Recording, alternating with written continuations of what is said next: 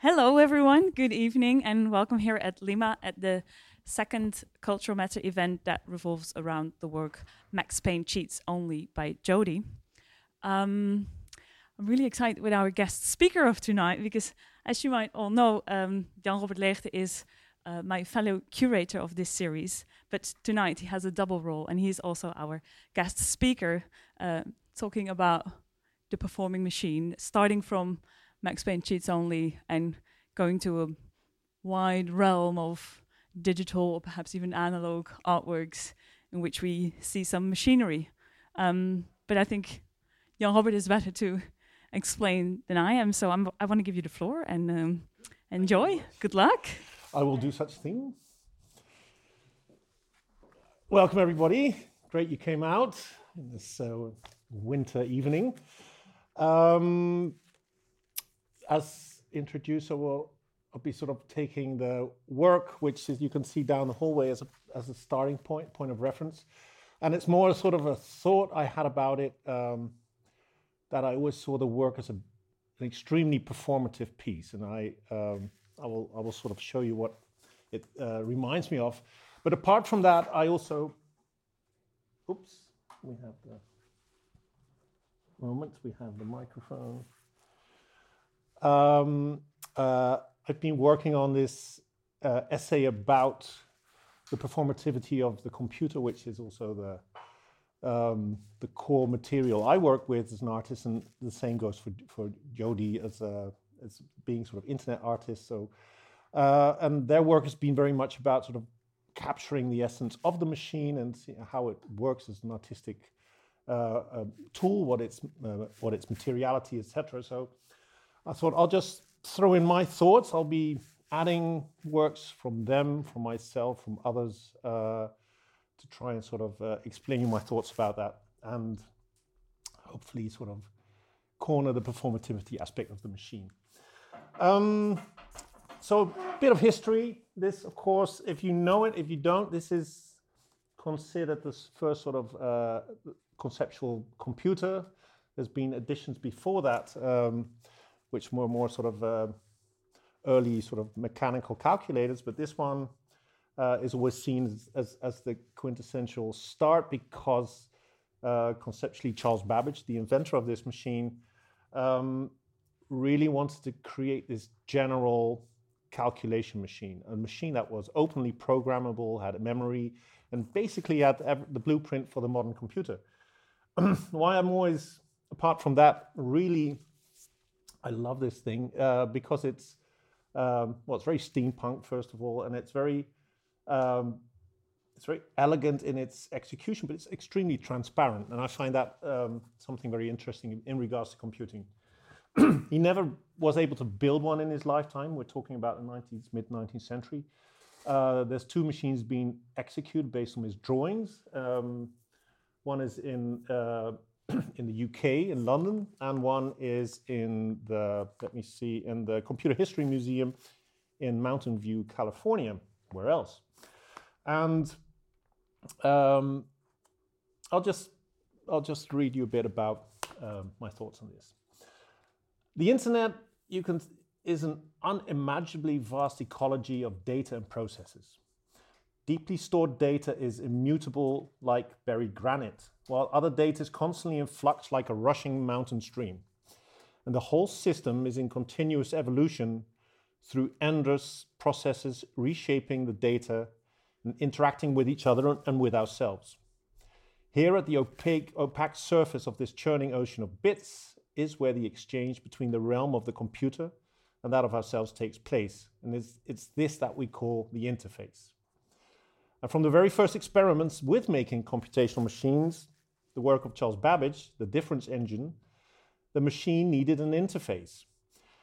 In the most elementary terms, the machine needs input, after which it will compute this, resulting in a certain output, which is the end result of the interaction.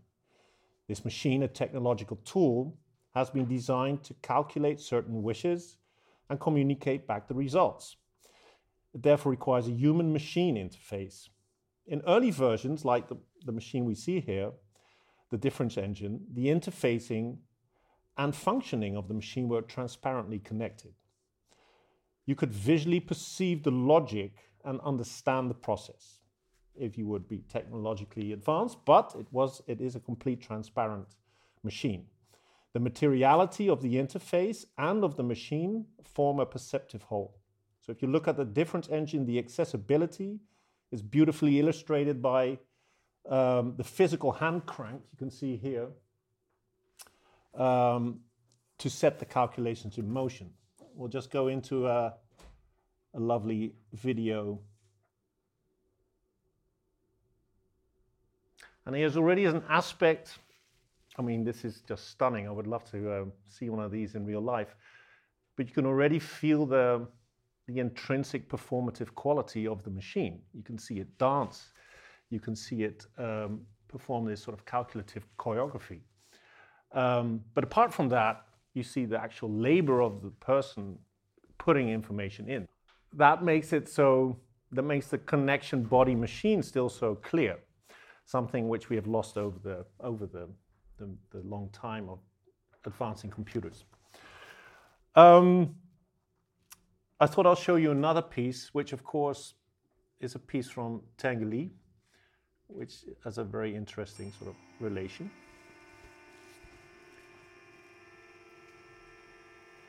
So again, in the light of transparency and performative choreography machines. This is the Meta Harmony music machines.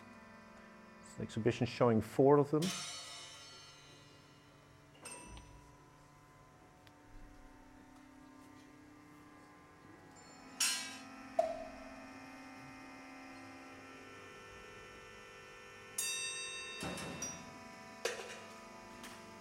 So you can easily imagine Charles Babbage's machine right next to this. Would suit nicely.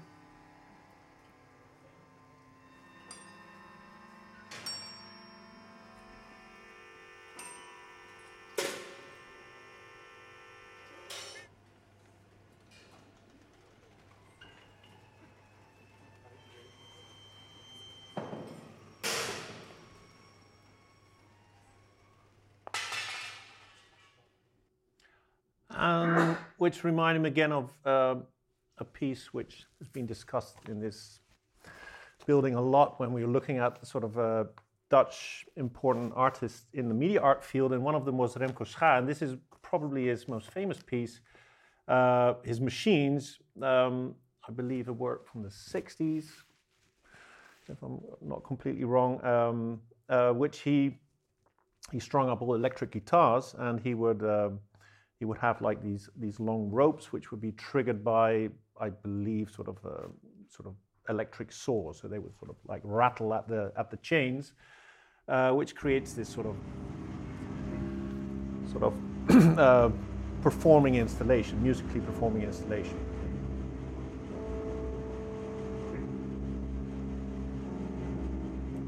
Remco Schaar passed away a couple of years ago.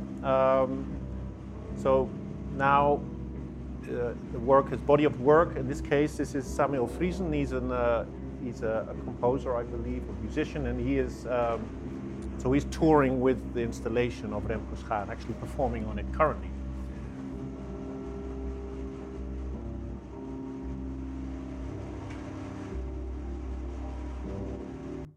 I'll just leave it with this. So again, it's very readable. I think that's sort of very elegant about it. So you can very much understand what the machine is doing, and you can also the actual liveness and the motion of it becomes a part of the elegance and the aesthetics of it.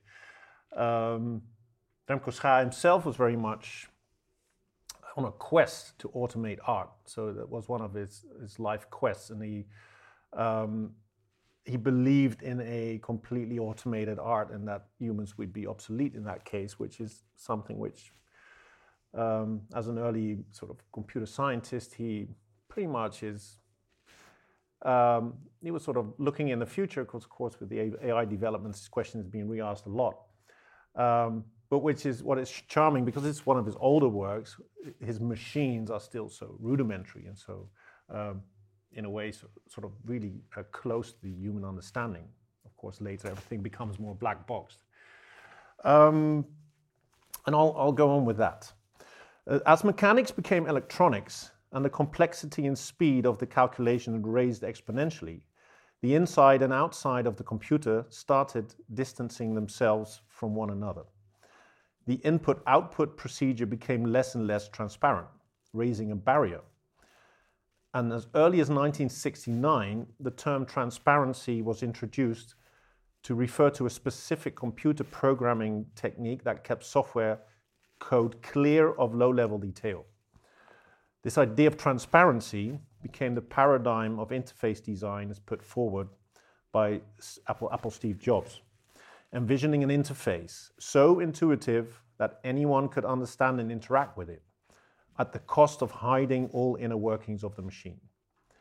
This development marked the construction of a definite wall between the inside and the surface of the computer's functioning. So ironically, thus, the term transparency came to be used to refer to the invisibility of the computer's processes. Within interface and software design, but also in common parlance, the interface is generally understood as the interactive layer of software together with the frame containing the software. I'll just throw in an old work I made in, I believe, 2004, which is this, it's called Software Study, and it's basically a bit of stripped software, just sort of revealing the architecture and the interaction and nothing else. So this is what in general is considered interface.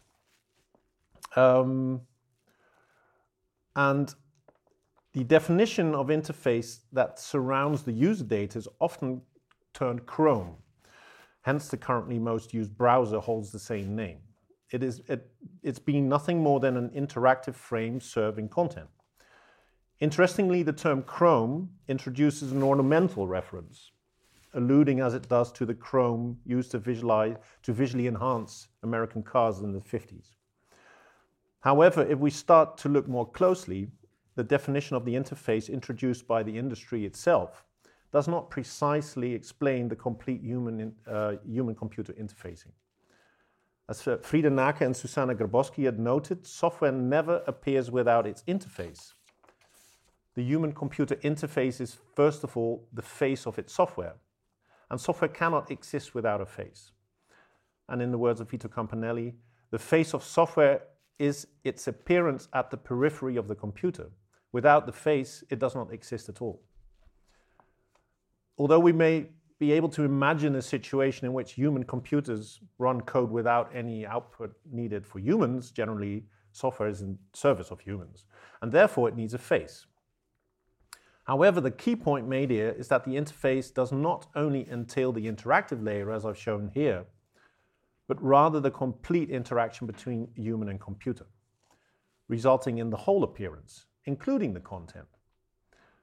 For instance, all steps in the process of transforming bits stored somewhere in a computer memory to a JPEG data stream, which in turn is transformed into a seemingly static image on your screen, is all part of the interfacing.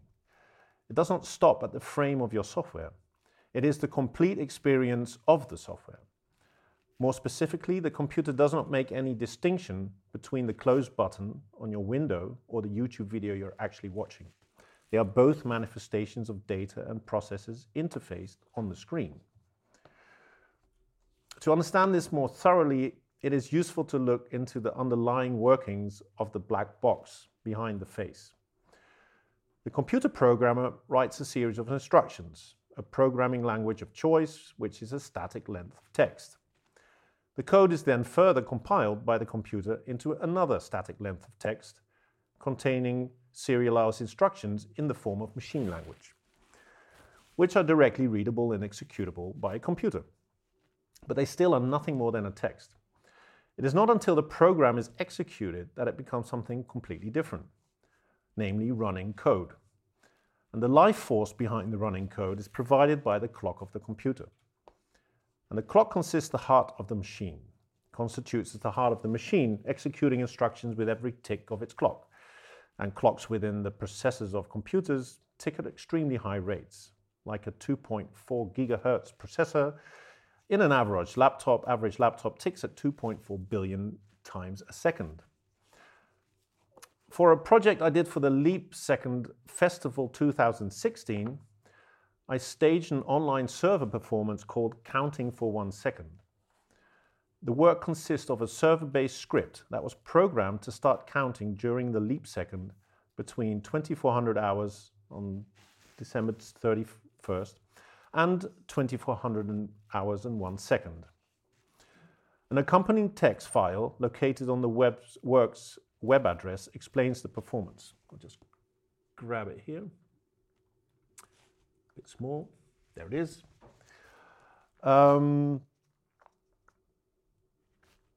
Let me see. After the passing of the leap second and the completion of the program, the performance resulted in a generated text file documenting the act of counting.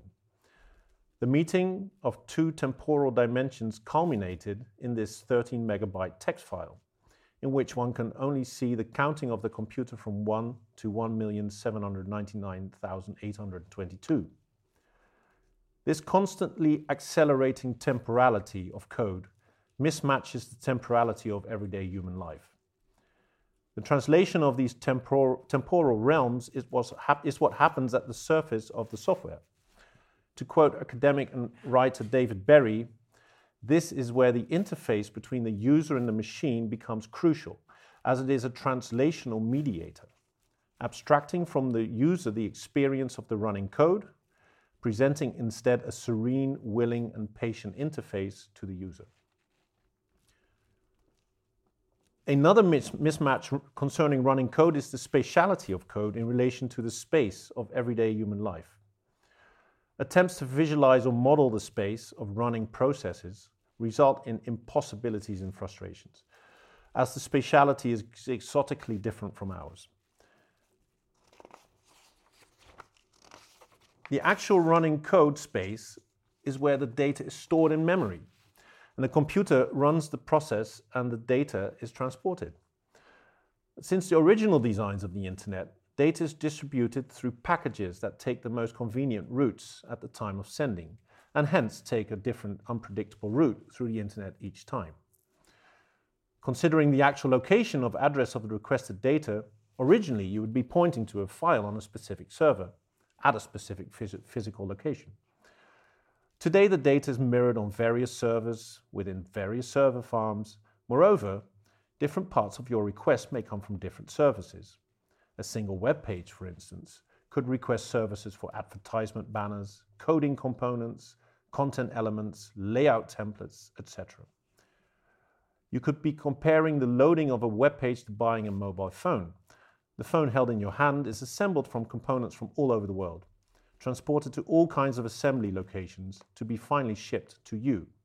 And each individual phone of the same model and brand will therefore have a unique history. Similarly, each time you reload the same web page will result in a uniquely compiled history of assembly and transportation. Therefore, the spatiality behind the manifestation of a web page on your screen does not involve the conception of space in physical dimensions, but one of distributed flow.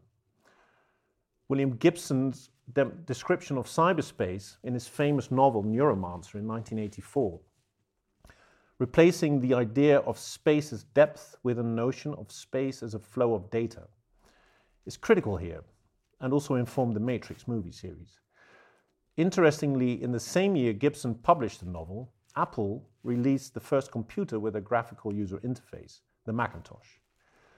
Entailing a visual metaphor in the form of a static wall of hierarchical files and folders, this GUI, this graphical user interface, obscured the bubbling and flowing nature of the computer's processes and data streams.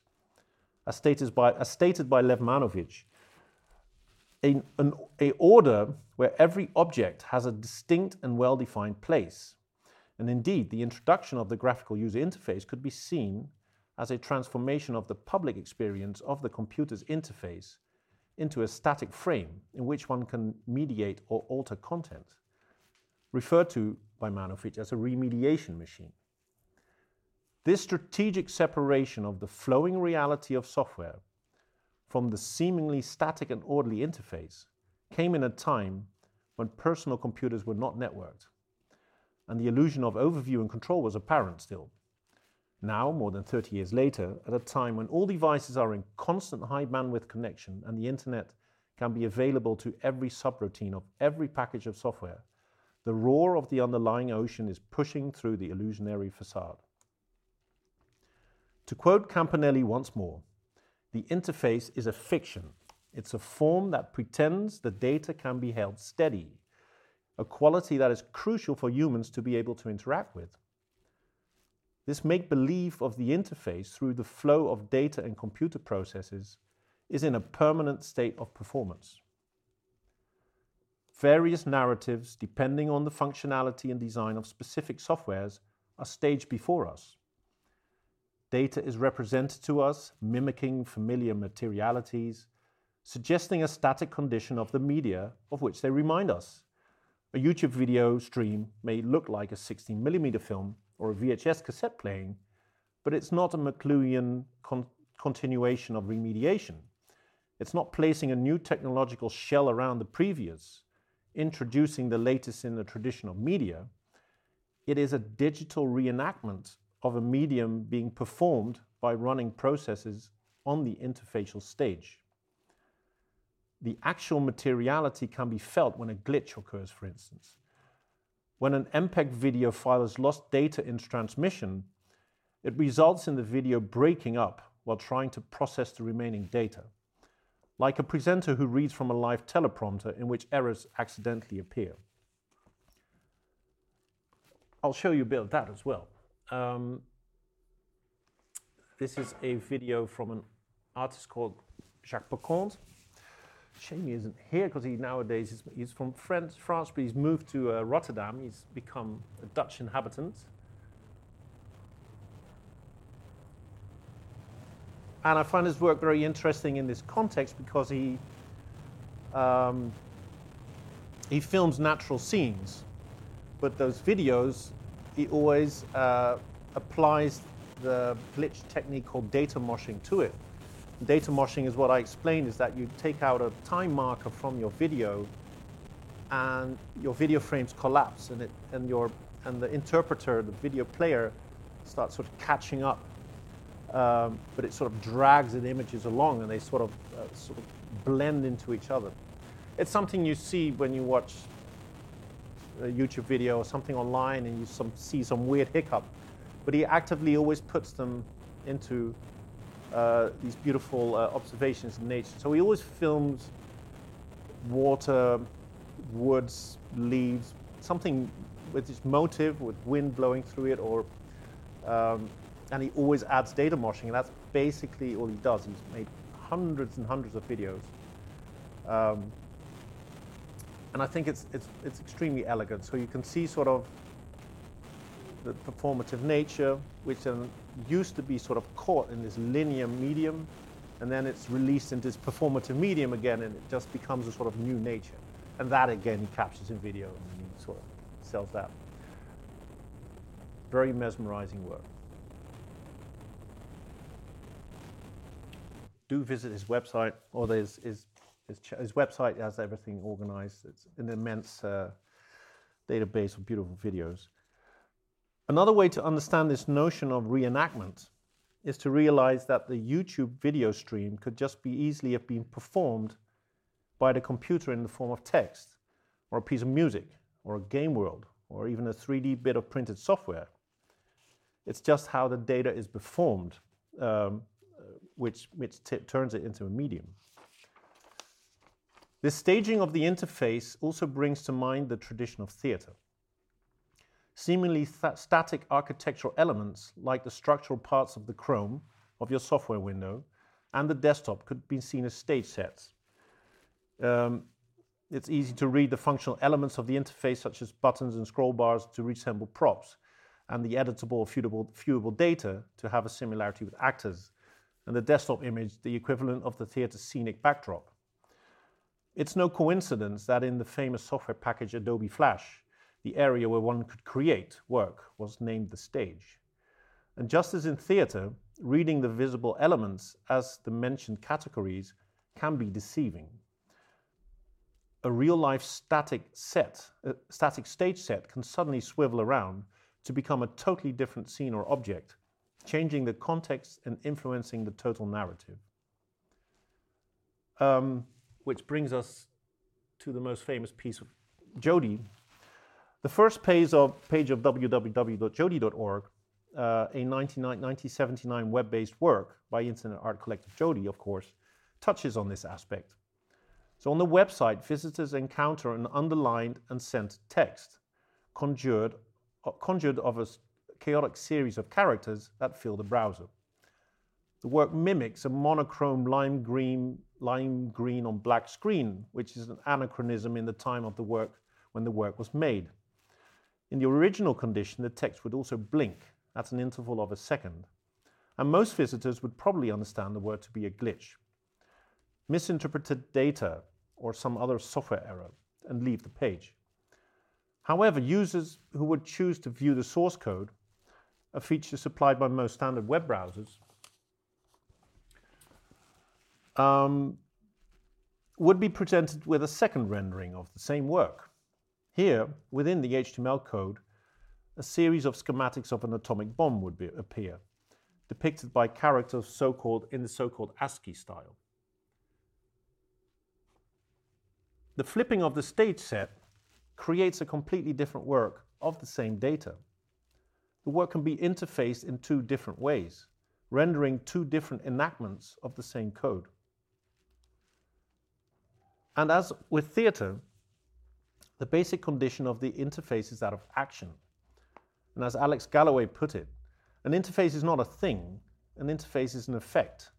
It is always a process or a translation. It performs an interactive narrative where stage set and props can be introduced to present an imaginative scenery. Yet the set and the props are unstable. They are also performing and can switch roles and conditions, just like in the work of Jodi.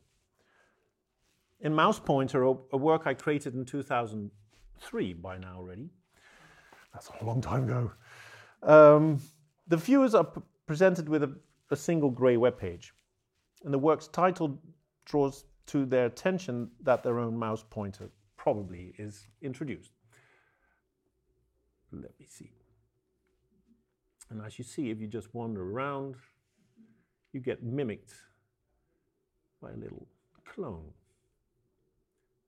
The work's title draws their attention to their own mouse pointer, and as soon as the user moves the mouse and halts, a second mouse pointer starts mimicking the movement. This can be repeated endlessly, creating a pas de deux between the user and the second mouse pointer. The very default action of the mouse to initiate movement with a mouse is being reenacted by the work, like two children following each other's fingers on opposite sides of the window. The data received from the mouse movement is processed and mirrored back to the user. Hence, the mouse pointer fulfills its default role as a prop to be handled by the user, while simultaneously is being reintroduced as an actor. The analogy with theater helps us to understand the roles of the various elements within the interface, though it remains a metaphor. Fundamentally, the materiality of software is uniform, that of the Gibsonian data flow. In opposition to the physical sets, props of actors in theater, within the interface, these elements are all active. All elements are active agents.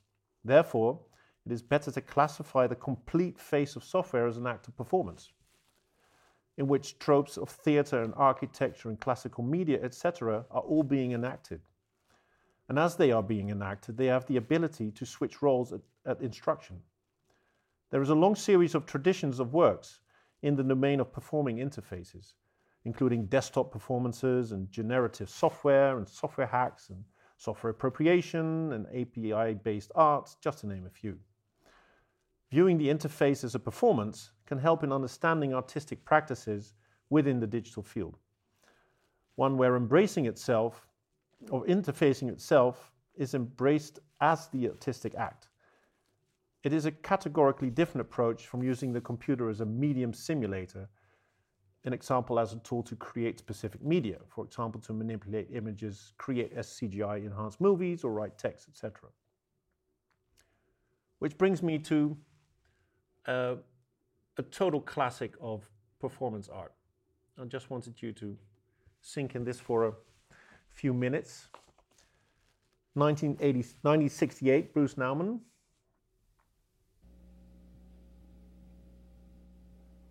Shot with a camcorder. That's a very, do we still have one here? Probably we do, yeah. Lovely.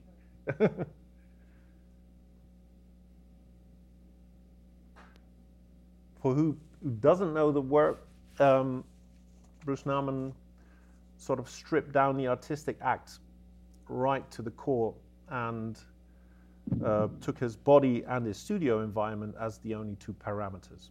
And borrowing a video camera from his gallery owner, he spent some time in his studio just recording himself, positioning himself, opposed to the wall and the floor of his gallery space. And it became a very sort of fundamental sort of change in a base work, redefining sort of what the act of art is and where the artwork is, and the role, the position of the artist and of its studio, what is studio practice, etc. But mostly I think it's very interesting, but it's so fundamentally about body and space. So it's really about, sort of investigating how your body relates to space in an extremely basic way. And it's this work I'd like to sort of reflect on the piece which actually is on show, so I'll be showing that next. And I think the first apparent difference will be the notion of time used in the 60s and today. So the next piece will be extremely hectic, and this one is extremely calming, or very boring, as if how you read it. Interesting switch of culture. I'll be showing, as we learned from Jody, the unofficial, the trailer versions. And I think this one is, of course, quite evidently related. And I think there's a lot of interesting parallels to be seen. First of all, the work which they call it's called cheats only, Max Payne cheats only. So, and what the cheats sort of, by adding the cheats, they also added the possibility of gaining control over the camera, which is something, of course, very sort of directly related to Bruce Nauman. So they could actually position the camera to the space or to the person, and then they could start interacting with the space. And mostly it's just that. It's repetitive movements in a space, sort of running against a wall, making somersaults, jumping and repeatedly jumping. And that in itself, I would say, is practically the same as Nauman's doing. So it's just exploring that space and the body, and then with the camera. But what we see if we go to the, I believe, if you go to another one, for instance, what you see here is that the image is starting to collapse. So just like the work of Jacques Peconte, we were watching the data moshing of the videos of the what is it, the sea.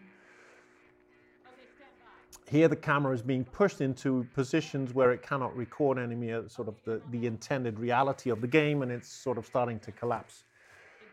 And I think that is also, that's then of course where the interface is breaking in a way. So it's literally breaking, and you're sort of sort of looking through into the performing machine. And I think that's very much also the intention of Jody, because they very much are always hunting down to find this sort of the closest possible contact between maker and machine. So they're really sort of aiming to break through that interfacial facade and throwing sort of the raw moments in between.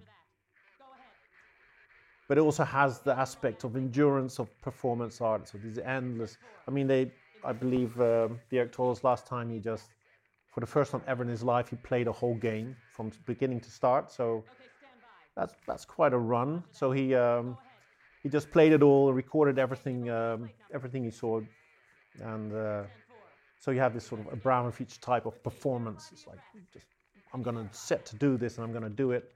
I'm going to record anything I find.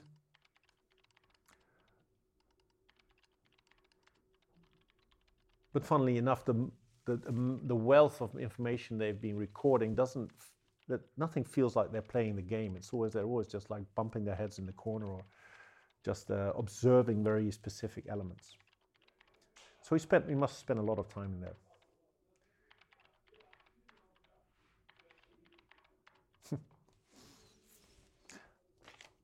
And slowly coming towards a sort of a final conclusion, I wanted to zoom out and sort of accepting that that we're dealing with this performing agent shielding its own black box in ever increasing complexion and sort of distance. It's important to take a human stance towards that, and also sort of to enable and to sort of start interacting in a sort of quite in this, be aware of the body-machine relationship and also all these layers in between.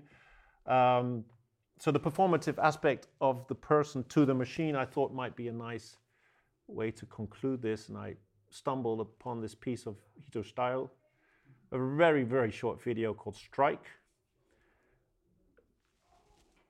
Extremely short little video. And that, when I saw this, I couldn't but think of this piece made when it's Dirk performing on screens as well, but then Jody style. And I'll just read the last bit of the essay before we can enjoy this. It also serves to understand, as a way to understand your position as a user interacting with software and how you participate in the narrative of the software interface designer, or as Alex Galloway describes it, to understand that you are subject to the interface as a control allegory. And Galloway concludes in his book, The Interface Effect, with a call to action.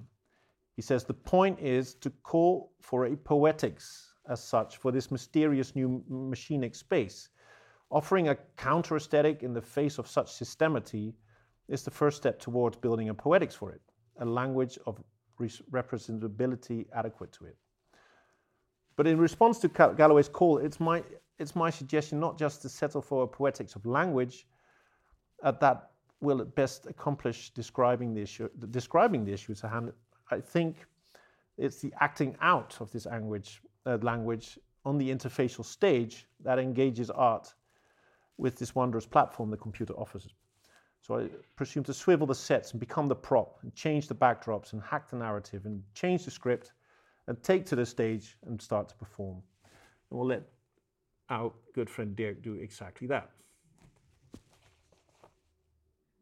I think that was it. Thank you very much.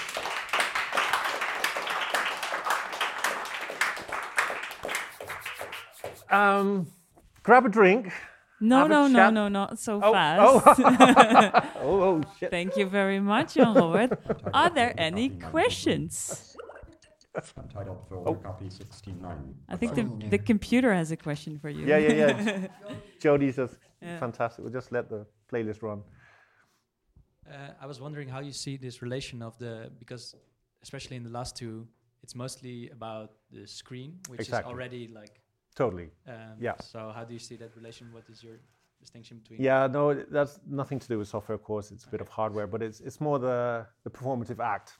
It's more the call to action. I think even if its peripherals are performative, almost. Yeah, but definitely. But it's sort of the same sort of intention you would find in all kinds of work of Jody.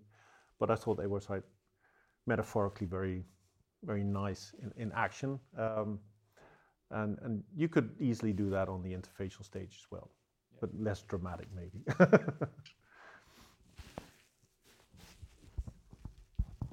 I have a question that maybe has to do something with this one. You started out with the, what's the name of the machine, the Babbage machine again? Babbage. And isn't basically the crank in the machine also an interface? Because you say it's a transparent machine and it's you can see through it, and it's a relatively simple machine. But of course, in that time, it wasn't a simple machine at all. So isn't an interface not something that is in every stage of the machine? And when the technology gets more complex, you just make more interfaces to make it understandable for some people who have to work with it? Well, I think there's always one interface, that between you and the system. There's not something behind that, because then that's the actual interface. So I think it is a sort of a fleece. But what I mean here is that that which is interfaced is completely transparent in the machine. So you could turn and you could just follow the logic visually, and the performance of the machine is actually complete. But I agree, very fast it starts obscuring parts, of course. I mean, it just becomes a little more complex, and you would already have inner revolvings which you didn't completely follow. I mean, it's extremely fast. The interface becomes obscuring the data. But for a long time, also with I think with the early big mainframe computers, they were still pretty readable. Very difficult to work with. That's the big problem. And that's, I mean, Apple had a logical sense of introducing this vision of transparent design, transparent. But it also is, I mean, the fact that they called it that is sort of, I think, typical. It is sort of, okay, you don't have to see this. You don't have to know anything about that. We'll make your system transparent, so you only see the stuff you want to see. So it is that obscuring aspect, which is sort of, I mean, there's an open source movement which is very much against that, and so there's a lot of movement there, but we're floating. Yeah, no, just one more, but because with the computer, you can, like, the interface, if you say there's one interface, is the interface between the consumer and the machine. But isn't there also like an interface for the one who does machine coding on that same computer? It's like same computer, different interface. Yeah, I see that as, I see that that's the whole interfacial layer. That's like with the piece of Jody. This one, you could see some people would read it as, oh, that's the developer side and this is the consumer side. I see them as two performances. There's sort of two reenactments of the same code. So also the programmer is also at the same way as a human is incapable of sensing the actual speed and voltages, but is also just typing text. So it's not that much closer. Of course, they understand the machines theoretically, but there is this sort of unbridgeable... different performance within one interface or something. Could you say that? Well, yeah, it's sort of the electronics are communicating in a different expressions or different enactments of the code. And I think this is a really nice example of that. Thanks. Hi. So I think you talked a lot about, the sort of carrying out something as a performance, and in the beginning you mentioned this idea of also automating art, right? With this electric guitar performance, because I feel like the stuff that is sort of being acted out by the machines here is still sort of composed by a human artist. Mm-hmm. Do you see some sort of development in that the computer could at some point also be the sort of the composer and the performer? Which is, you mean in which aspect? So like the artist making a work and so directly reaping the results. So what I'm getting at is sort of the requirement for human input or some sort of starting point that is established by a human artist. Mm-hmm. And you mentioned this idea of automated art or sort of generative art. Yeah. Of course, I mean, computers are great in doing that. So you do, of course, have this interaction, performative play between machine, and there's a lot in that, of course. I mean, even in the commercial software of synthesizer software or something. I mean, that is sort of this interaction. But of course, no, the computers are really well at doing that. So I don't see any problem with that. But it's I think it's also good to realize what it's fundamentally doing, and what we're doing with it. I mean, I think it still is a mirage, and it is this weird weird mirror of our sort of our metaphors. We are sort of bouncing back to us, and behind that is something completely different. And this, as I said, the acceleration of this system is increasing so rapidly that it's really hard to sort of follow what the reality is of the machine. But yeah, no, that's great. Of course, tons of stuff. I mean, they have their own desktop performances of Jody, and they've done a lot of work in this field as well. No, I think that was it. I think now we can have a drink. And I think counting for 1 second will be on view soon. Yes, that's great. Because Jan Robert has a solo performance, a solo exhibition at Upstream Gallery next year, starting 24th of January. So yeah, very welcome to come. Be there. Yeah. And in the meantime, we will be working on our next Cultural Matter exhibition, which will be with Martine Nedam, starting in February. But before we have Jan Robert again here, because on the 15th of January, and that's the little flyers you find on your seats, there will be the Audience Perform a Mirror Festival revolving around the iconic work of Dan Graham, and Jan Robert Leegte will be one of the artists reenacting, reperforming, reinterpreting this work from 1977. So hope to see you at one of these events, and for now, drinks, and thanks for coming. Thank you.